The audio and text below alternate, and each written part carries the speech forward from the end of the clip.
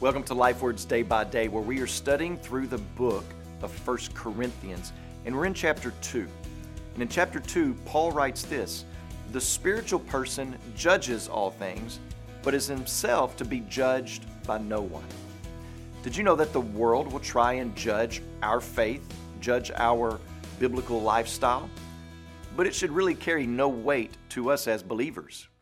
Believers walking in the Spirit appraise all things by the Spirit, but the natural person is not able to rightly appraise the Spirit-filled Christian.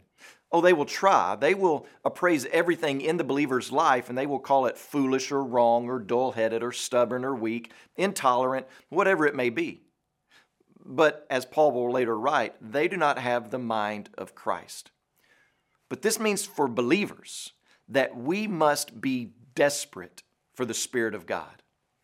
So brothers and sisters, if we gain spiritual wisdom by means of the Spirit-inspired Word and the illumination of the Holy Spirit, then we should be desperately dependent upon the Holy Spirit.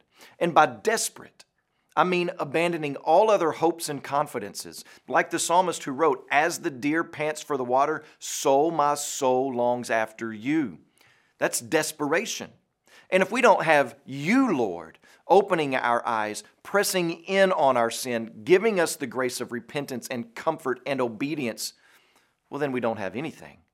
And so the question becomes, are you desperate today? Are you desperate for the Lord to do a sanctifying work in your life, a work of revival, a work of renewal? Are you desperate to turn away from the world's ways? You know, you can't have it all.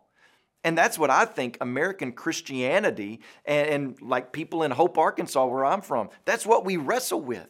We want to have the best walk with God that we possibly can have, and at the same time, have all of the world that we can have. All of the television shows, all the music, all the activities.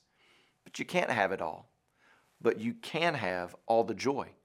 It comes in seeing and savoring the risen King, Jesus, and getting in step behind Him. When you pray today, please remember Sean Pasley and his family, our missionaries in France.